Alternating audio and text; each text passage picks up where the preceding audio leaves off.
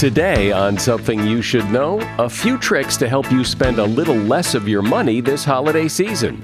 Then the stories behind some of our most loved and cherished Christmas traditions and Christmas songs. For example, did you know Jingle Bells was actually written as a Thanksgiving song? The man was instructed to create a song for a children's choir at Thanksgiving service and couldn't come up with anything and went outside and watched a bunch of teenage boys attempting to impress girls by drag racing sleighs. And he went in and immediately wrote Jingle Bells. Then some excellent motivation to help you get to those household chores that need doing, and how to acquire the it factor that makes you so memorable to the people you meet. So few times do we meet someone who is instantly memorable. That's what the it factor is all about. Being able to meet someone quickly and get them to say, you know what, this person is someone I need to know more about. All this today on Something You Should Know. Something you should know. Fascinating intel, the world's top experts, and practical advice you can use in your life. Today, Something You Should Know with Mike Carruthers. Hi, welcome. We're right in the middle of the holiday shopping season, so I have some advice for you that will hopefully help you to spend maybe a little less money this year. Now, everyone knows not to go grocery shopping on an empty stomach, but the same applies to any kind of shopping. Scientists at a university in the Netherlands found that when you shop, when you're hungry or dehydrated, you are more likely to spend more. Also be aware of the sounds and smells while you're shopping. They are designed to slow you down and get you to spend more. Just knowing that can help you not fall victim to their seductive ways. And another trick that retailers use to get you to spend is to get you to spend more time with them. The more you do this, the more you feel obliged to buy. This is especially true for high-priced items. The salesperson may show you a family photo to help you identify with them and feel like you're friends. So you're better off to cut the chit-chat, keep the conversation to a minimum, and keep it focused on whether this purchase makes sense for you. And that is something you should know. Every year around this time, people in the U.S. as well as people all over the world engage in their favorite holiday traditions. The same ones their parents engaged in, as did their grandparents, and on and on. We also listen to and sing the same Christmas songs every year, over and over again. So where did these songs and traditions come from? In many cases, the backstories are really interesting, and someone who's researched and written about them is Ace Collins. Ace is the author of many books, including Stories Behind the Great Traditions of Christmas and Stories Behind the Best-Loved Songs of Christmas. Hi, Ace. Welcome. So let's dive in here because there's a lot to cover. Let's start with the tradition of kissing under the mistletoe. Where did that come from? Well, I think the mistletoe tradition is fascinating because why do we have this plant during Christmas that's essentially a makeout plant? I mean, why do you have that? And it really goes back to over 1,000 years when the early missionaries were going to reach the Vikings. And the Vikings looked upon the mistletoe plant as this incredible plant. It was able to grow out of dead wood in the wintertime because they believed trees died in the wintertime and spring back to life. And the early missionaries actually just kind of used that as a religious symbol where the mistletoe plant represented Christ being crucified on the cross, came back to life. The green represented eternal life, red represented blood of the sacrifice, and the white represented the purity of Christ. Well, when these people converted to the Christianity, what they did was they brought the mistletoe plant with them and put it over babies' cribs and other things to represent their faith. Well, they also wanted their bride and groom to be married under a symbol of faith, and so they were married underneath a mistletoe plant. Well, what happens at the end of a marriage, even 1,000 years ago? People kiss. Well, today, the only thing we remember about the mistletoe plant is the kissing part.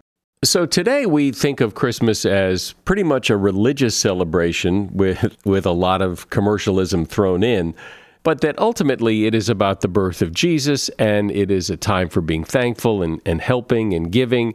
But it wasn't always like that, right?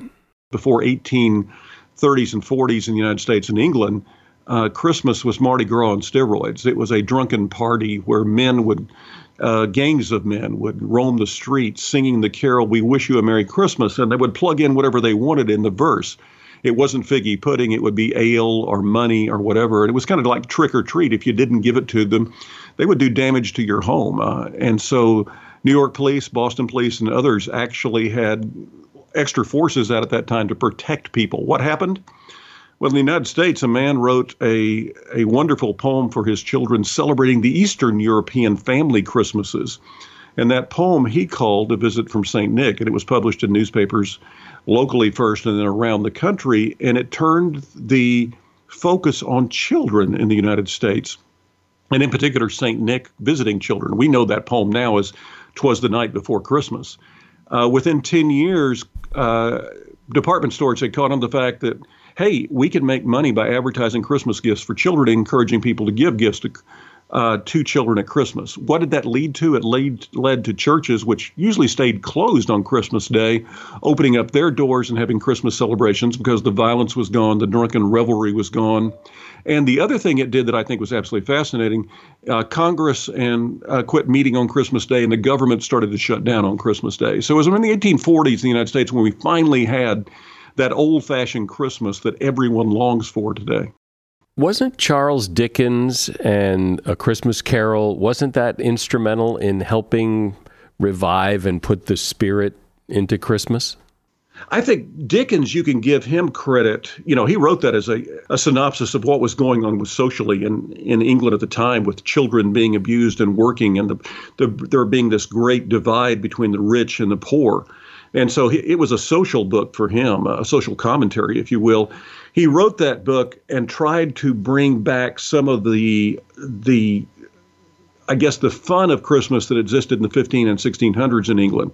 And it just so happened that that book came out about the same time that Queen Victoria married Prince Albert, and he brought those Eastern European traditions to England as well. So the marriage of those two things certainly did help in spreading the traditions of Christmas. But I think that Dickens should get credit for something that we see every day, and that's Santa's on street corners raising money for Salvation Army or other organizations, the charity giving that takes place at Christmas. I think Dickens, with The Christmas Carol, opened up the window to showing greater compassion and charity at Christmas than had before he had done that. Because to a large degree, being poor was a tough lot in England, particularly at that time. And there was not much compassion from the other classes. Dickens opened up the door for, in a modern term, I guess, some social justice. So when did it become common for people to bring pine trees, fir trees into the house for Christmas? Well, you can take it back to the Middle Ages. It was the 1500s before they started hanging them upside down. The Latvians were some of the first that did that. And it moved from being what they called the creation tree, which was used in churches to represent the tree in the Garden of Eden, to being an actual Christmas tree, a Christmas celebration. The greenery was brought in. You know, they would clip the tree and then make wreaths, and that's where the starting of making wreaths took place on doors, is using the extra clippings. Germany was very, very big in making the Christmas tree in the 15, 16, and 1700s an integral part of the Christmas holidays, hence the song O Tannenbaum. It was probably the French who had a great deal with starting to put more elaborate decorations on it. In America, Christmas trees were not really embraced until the 1840s and 1850s, and the first Christmas tree lot did not show up in New York City, which was the first lot that we know of anywhere, until the 1870s. And it was actually called, the man who ran it was named Carr, so it was also the first car lot, I guess you could say. It was just selling Christmas trees. And did people put ornaments on them right away, or some kind of decorations on the trees once they were brought into the house? Probably the Vikings did some. They were also hanging carvings of the nativity scene on trees in the 1500s, and the nativity scenes in people's homes go back to 300 and 400 and 500 AD. So those were probably the very first ornaments. But it was glass ornaments made in Germany that were the first ornaments that were sold to actually hang on trees. Before that, there were homemade pieces of paper or popcorn or strung berries. And so it was about 250 years ago when the glass ornament started to really take root in Germany. And it was after the Civil War when they started selling glass ornaments in the United States. They were imported at first, then companies like Shiny Bright brought them out in the 1900s in a more cheaply packaged mix where the people in middle class could buy them. Before that, it was strictly for the wealthy. What's the origin of poinsettia plants and its relationship to Christmas? It's a plant that the Aztecs and others used for years and thought of as magical. And there was a story, a fable, if you will, in Mexico about a Christmas Eve service in which a young girl, and this is going to be reminiscent of a song that was written later, Little Drummer Boy, who had a similar experience when that song was written in the late 30s and early 40s. But this was a little girl who had nothing to give for the babe in the manger. And so she brought in this plant, and when she set the plant at the base of the crib, the plant magically turned red, the leaves did. And that was the legend. And then the ambassador to Mexico heard that legend, saw the plant. His name happened to be poinsettia, and he brought it back to the United States and started marketing the plant after growing it in nurseries. And so it was in the mid-1800s was when the poinsettia really took off as being an important part of Christmas. And it's one of the few traditions, by the way, that was actually born in North America. All the rest mainly come from Europe. What about Santa? Where did he show up from? You can trace Santa's roots to St. Nicholas of Bari, Nicholas of Bari, who was a Catholic priest, then later a cardinal. He wore red, obviously, as a cardinal, so that's where the red connotation comes from. And he actually spent all of his ministering to the poorest of the poor, and he would bring gifts to young girls who didn't have money for a dowry so they could get married. And he would leave those gifts, ironically enough, most times in stockings that hung by the fire anonymously. And so they would get up in the morning and they would find this change and realize they could get married, which before they couldn't without that dowry. And hence, there is the beginning of putting gifts in stockings by a fireplace. Now, the only reason the stockings were at a fireplace, it was a convenient place to leave the gift, because they only had one pair of stockings, most people did. They washed them and hung them up by the fire to dry overnight. If there weren't stockings there, he left coins in shoes. He had such a dramatic impact on children that they started celebrating St. Nicholas Day not long after he died, and that was 1700 years ago. The Santa Claus we know today looks very different than the Santa Claus that you're talking about from years ago. So I want to talk about that in a moment. So Ace, the Santa Claus we know today, the jolly old soul with the red hat and the red coat and the long white beard, he first appeared, as I understand it, in a Coca-Cola print ad some time ago when Coca-Cola commissioned this illustrator, I think his name was Sunbloom, to create this image. But Santa Claus was looked at and imagined as very different prior to that, right? Before that, Santa Claus was pretty much pictured as being more of a tall, thin man in kind of maroon or earthen tones. That's how Nast drew him in Harper's Bazaar and other magazines back in the 1800s. So Sunbloom definitely created the Santa Claus that we celebrate and see everywhere today, and that was done within the last 100 years. As a listener to Something You Should Know, I can only assume that you are someone who likes to learn about new and interesting things and bring more knowledge to work for you in your everyday life. I mean, that's kind of what Something You Should Know is all about. And so I want to invite you to listen to another podcast called TED Talks Daily. Now, you know about TED Talks, right? Many of the guests on Something You Should Know have done TED Talks. Well, you see, TED Talks Daily is a podcast that brings you a new TED Talk every weekday in less than 15 minutes. Join host Elise Hu. She goes beyond the headlines so you can hear about the big ideas shaping our future. Learn about things like sustainable fashion, embracing your entrepreneurial spirit, the future of robotics, and so much more. Like I said, if you like this podcast, Something You Should Know, I'm pretty sure you're going to like TED Talks Daily. And you get TED Talks Daily wherever you get your podcasts. So why is the Nutcracker Ballet so associated with Christmas?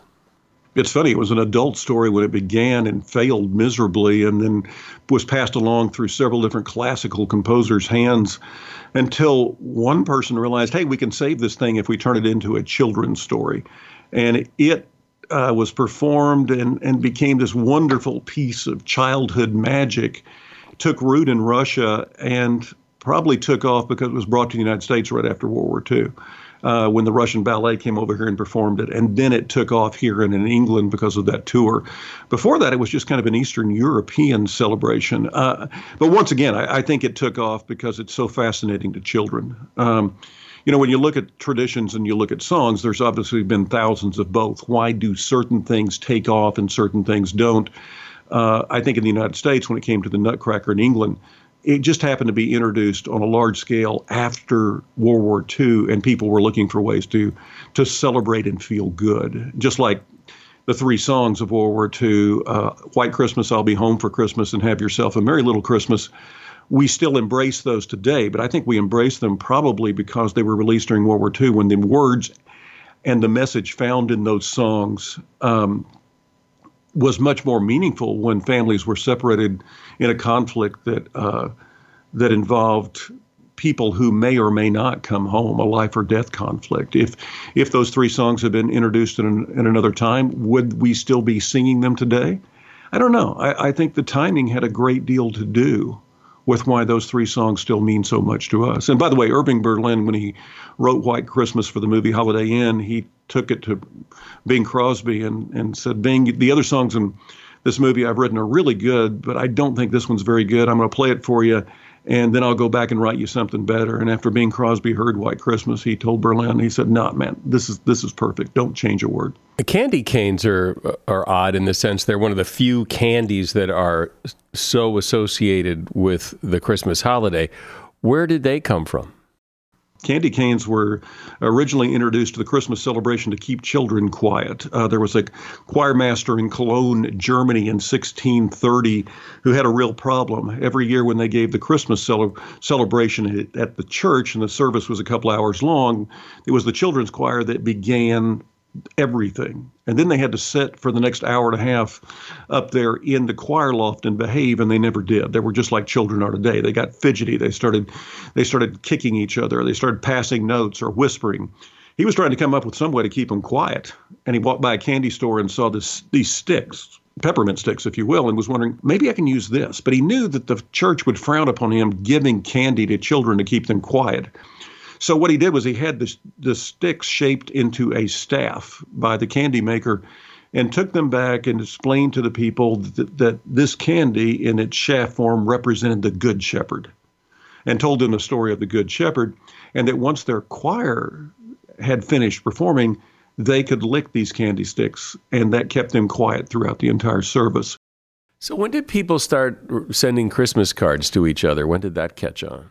Well, it caught on in the United States in the 1880s and 90s when it became cheap to mail letters, but it was actually introduced about the time that Christmas turned into a family celebration in England. And there was a man who was just way too busy to answer his mail during the Christmas season. And old Henry knew that if he didn't answer that mail, Henry Cole did, that he was in trouble because it was a bad slight not to answer mail in Victorian England. I guess it's kind of like not responding to a text today. People start wondering, well, are they mad at me? What did I do? Well, he couldn't respond to all the letters he had gotten, so he went to an artist and had them paint a Christmas scene of a group of people around a table with a goose on the table and all the things that you think of as Dickens. And then he took that, put it on cardstock, folded it, and had printed in on the inside another picture and also greetings for the holidays. And he sent that to all of his friends who he didn't have time to answer their mail personally that Christmas season. Within the next year, 8 or 10 of those friends went to the same printer and had those same cards made again for them. And suddenly Christmas cards became a way that the wealthy for the next 40, 50 years corresponded with each other during the Christmas season. With the advent of cheap color printing in the 1880s and 1890s, you ultimately had people of all sorts sending Christmas cards during the holidays, and it really took off about 1900. Let's talk about Christmas music. And, one of the things that interests me about Christmas songs is there aren't a lot of new ones. I mean, every once in a while, like Paul McCartney or the Eagles or Wham kind of sneaks into the mix and people start listening to that. But year after year, it's the same Christmas songs sung by the same people, Nat King Cole, Bing Crosby, Brenda Lee, Bobby Helms. It's all the same Christmas songs every year, year after year. Yeah, I think that if you look at the songs that were introduced in the last 30 years, Mariah Carey's All I Want for Christmas Is You will probably stick around. Mark Lowry, when he wrote Mary Did You Know, it was such a unique viewpoint song, a brilliant concept, will stick around. But you're right, very few do. When you look at the nature of Christmas music, the song that we sing still at Christmas that goes back in a complete form to performing it just as it was performed 1,200 years ago as O Come, O Come Emmanuel. So that's our oldest complete carol. It probably wouldn't have stuck around, but it was discovered in the 1800s and reprinted at that particular point, and people caught on to it. It was so easy to sing. You look at other songs like Silent Night, it was a stopgap measure when a priest had an organ that died and he had based his entire service around music, went to his friend, the school teacher, and Joseph Moore told Franz Gruber, I have nothing. And Gruber offered to play guitar for the service, but the music they had picked out didn't work with it. Moore had written the song 2 years before, not as a song, but as a poem. When he had been visiting his uncle, he found that, they set it to music, and Silent Night became known as the song that saved Christmas in Oberndorf, Austria, about 200 years ago. Joseph Moore used that song as a stopgap measure. When the man who fixed the organ came by and then was playing the organ later, when he got it working, he asked Moore, what did you do for Christmas? Well, Moore sat down at the organ and played him Silent Night and sang it to him. The man who fixed the organ jotted down the words and remembered the melody, and that was it. Silent Night should have gone away. It should have never been heard again. But 30 years later, this priest, Moore, is walking by a church in one of the large cities in Germany and hears his song that was performed as that stopgap measure, wondering, how in the world did these people hear my Silent Night? Come to find out, this man who fixed the organ had become the Johnny Appleseed of Silent Night and had taken it all across Europe, every place he was fixing organs, and taught it to everyone. And so here's a song that should have been heard once and put away that has become the most sung song at Christmas. The best-selling song, by the way, is White Christmas, but the most sung and recorded song is Silent Night. And the thing I find the most interesting about all of this, the church in Oberndorf, Austria, where Joseph Moore led a choir singing Silent Night for the very first time, is named St. Nicholas. It does seem that some of the Christmas songs that hang around and have hung around are very simple, like Jingle Bells and We Wish You a Merry Christmas, and they couldn't be simpler, but they last forever. Yeah, and Jingle Bells is another weird one that shouldn't be associated with Christmas. Jingle Bells is, in truth, the best-known Thanksgiving song in the world. And the man was instructed to create a song for a children's choir at a Thanksgiving service, and he went to the only piano in town, which was on a Mystic Lane, ironically enough, at a lady's house, and was playing it and couldn't come up with anything, and went outside and watched a bunch of teenage boys attempting to impress girls by drag racing sleighs. And he went in and immediately wrote Jingle Bells. And Jingle Bells was performed at that Thanksgiving service and was so popular, the church came back in Medford and had their choir perform it again at Christmas. And the people who were visiting from Boston and New York, their relatives, took that song back as a Christmas song. So it's actually kind of a Thanksgiving song. But Jingle Bells is responsible for the way most Americans picture Christmas. We picture one-horse sleighs. Currier and Ives later painted those scenes. So a Thanksgiving song that was morphed into a Christmas song is the way that Americans picture Christmas. By the way, what is really interesting is two songwriters would later write one of the big Christmas hits, Jingle Bell Rock. And when they wrote that song, they wrote it about riding in a one-horse open sleigh. They did not write a rock and roll song. When it was recorded, everyone assumed, because of when it came out, and Bobby Helms recorded it in 1957, that it was a rock and roll song. It wasn't. It was, if you listen to the lyrics, it's about riding in a one-horse sleigh, and the rocking along is the feel of riding in that sleigh as those crude shock absorbers those sleighs had, those springs bounced you up and down. Well, it's so much fun to hear the stories behind the traditions and the songs, and I appreciate you sharing it all with us. Ace Collins has been my guest. His books are Stories Behind the Great Traditions of Christmas and Stories Behind the Best Loved Songs of Christmas, and there's a link to those books in the show notes. Thanks, Ace. Merry Christmas. Have a wonderful holiday season. Bye-bye now. Do you know what the it factor is? The it factor is that seemingly rare ability to connect with anyone you meet. You just meet someone and you just magically connect. And I know you know people like that are really good at doing that. They just connect. So is it something you're born with, or can you develop it? Here to discuss that is Mark Wiskup. Mark is a well-known communications expert and coach, and he is author of the book, The It Factor. Hi, Mark. So this ability that we all see, we see somebody walk into a room and they can just go up to anybody and make that connection. That seems to be pretty rare, yes? I mean, do most people not have the it factor as you describe it? Most people do not have the it factor because they do not believe that they should have to work very hard to get people to listen to them. The people that have the it factor are the ones who realize every time they want to make a connection, they've got to put some work into it. That means thinking about who they're talking to, creating a picture of whatever they want done or whatever they want to accomplish, and realizing what their goal is instead of just talking, which is what most people do. So where do we tend to go wrong, do you think? I mean, nobody tries to not connect when they talk to people. So where's the misstep? Where's the disconnect? And maybe an example would help. Someone who will introduce themselves and tell you their title and proudly say they're the assistant vice president of the Southwest region for whatever company, and they think that's going to have an impact on you. My guess is that never makes anyone's day to meet the assistant vice president of the Southwest or Southeast region. What they'd rather hear is what you do, exactly what you do for your customers, how you make them happy, and maybe they'll want to be your customer after that. And we've all had that experience of meeting someone and they introduce themselves as the senior vice president in charge of whatever, and we don't know what it means. We don't know whether we should be impressed by that or not.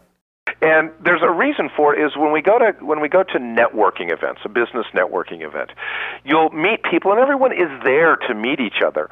But so few times do we meet someone who is instantly memorable. Not because of any beauty or handsomeness they have, but rather because it's easy to connect with them and easy to talk to them. That's what the it factor is all about. Being able to meet someone quickly and get them to say, you know what, this person is someone I need to know more about. When you say that we have to put more effort into it to connect with people, what does that mean? More effort into what? Into saying more, listening more? What exactly? When you first meet someone and you get that question, what do you do? It's elevator pitch time. It is the time when it is your turn to tell them exactly how you can make an impact on others. You can either give your title at that moment, or you can tell them who your customers are and how you help them. That takes more work. It's much easier just to say what your title is, but to say, my name is Mark Wiskup. I'm an accountant. Let me tell you how I helped my last client. Let me tell you the type of clients that I help. Oh, and then what do you do? Tell me about your clients. So it's that back and forth between sharing about why people give you money and then ask people why others give them money. Are there people that just seemingly just do this naturally? You bet. And it seems as though they're just lucky. They just have lucky genes. And I say that's a bunch of hooey. They are working hard from the moment they hit the room. Now, we see these people at cocktail parties or at networking events, and they're almost like gadflies. They go from one group to another, and it's always a little brighter at that group. And sometimes we'll watch them and say, oh, they're just lucky. They're just a natural smoozer. I say that's not true. I say they're thinking of the people they meet. They're trying to build connections. They are working hard, and they're doing more than just giving, what's up with you? Nothing. What's up with you? They are telling something significant about something that happened to them, and they're asking other people about what's significant with them as well. So they're not the people who say, "Hey, how's it going? Oh, pretty good. Hey, how's it going with you? Oh, yeah, not much." Yeah, and if you can't say something better than that, my feeling is stay at home. You can say that to the cat or the television set. Much better to say, tell me a really significant thing that happened the last couple of weeks in your business. And someone say, well, I don't know, let me think. Well, suddenly, you've touched them. You've intrigued them. You've made them think about what's interesting about themselves. Once they say it, once they tell you, well, geez, we got a new customer last week in Kansas City. I never thought we were going to land him. Well, how'd you get it? What did you do? Well, I had to get on a plane to actually meet with him, but it was great. I'm going to keep doing that. Then you are entitled to share something about yourself that relates to that. There's a whole chapter in the It Factor called You'll Never Get to Big Talk If You Don't Like Small Talk. And this is what small talk is. It's asking questions, getting other people to share, and then sharing something about yourself. But just to be clear, though, I mean, I can imagine being in a situation of meeting someone I've never met before, and if they said to me, so tell me something significant that happened in your business in the last week or two, I mean, that's coming on a little strong, I think. I agree with you. That was the scenario where two people know each other. No, what I'd rather have you say is, tell me what you do, and then they'll give you their title. The next question for someone you've never met before is to say, tell me who your clients are. Why do they hire you? Most people will go on and on about that and feel very flattered by that question. It's much better than saying, what's the gross revenue of your business? How many offices do you have? That's all easy.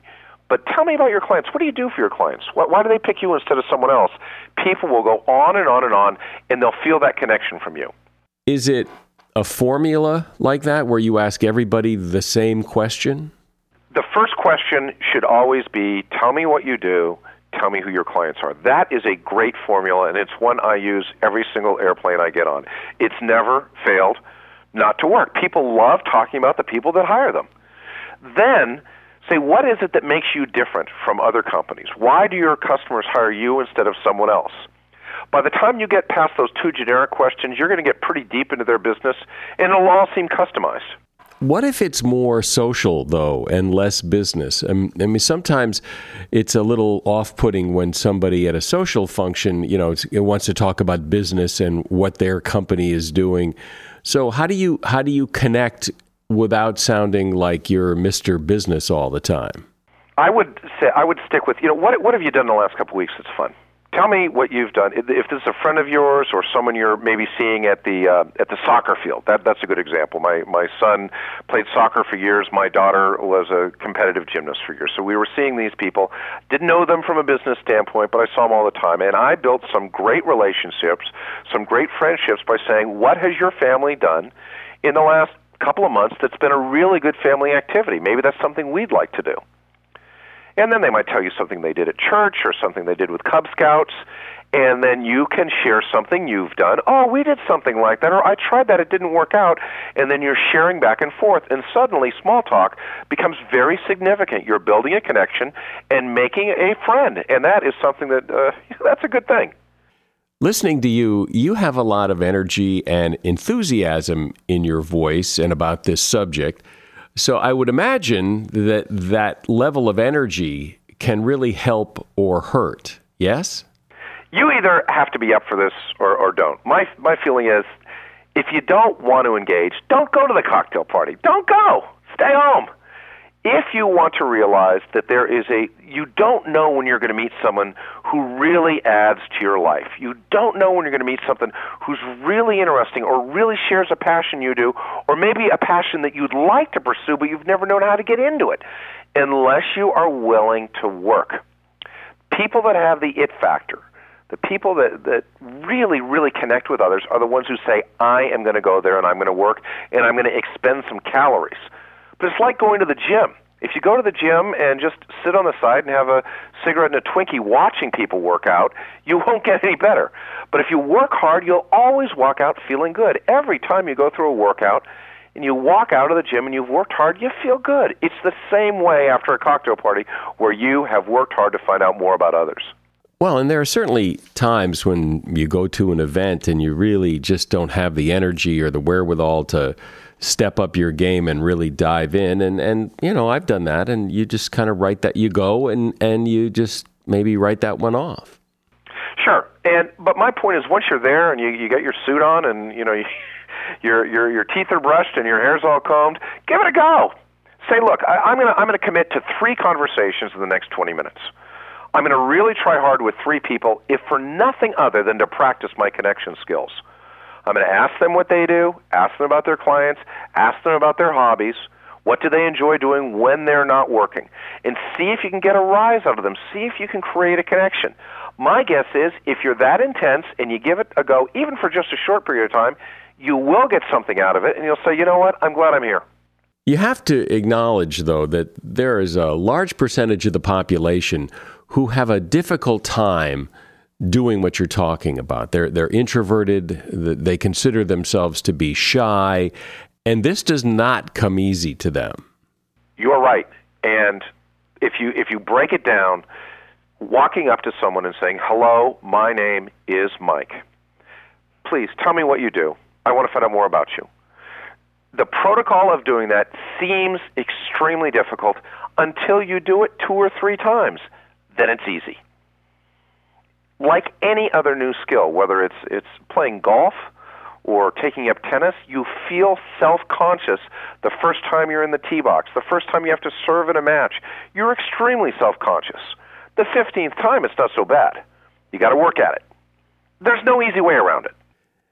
Has it ever happened to you? It certainly happened to me, and I'm sure other people as well, where you go and try to talk to someone and strike up that conversation, and they don't want any part of it, and they reject you.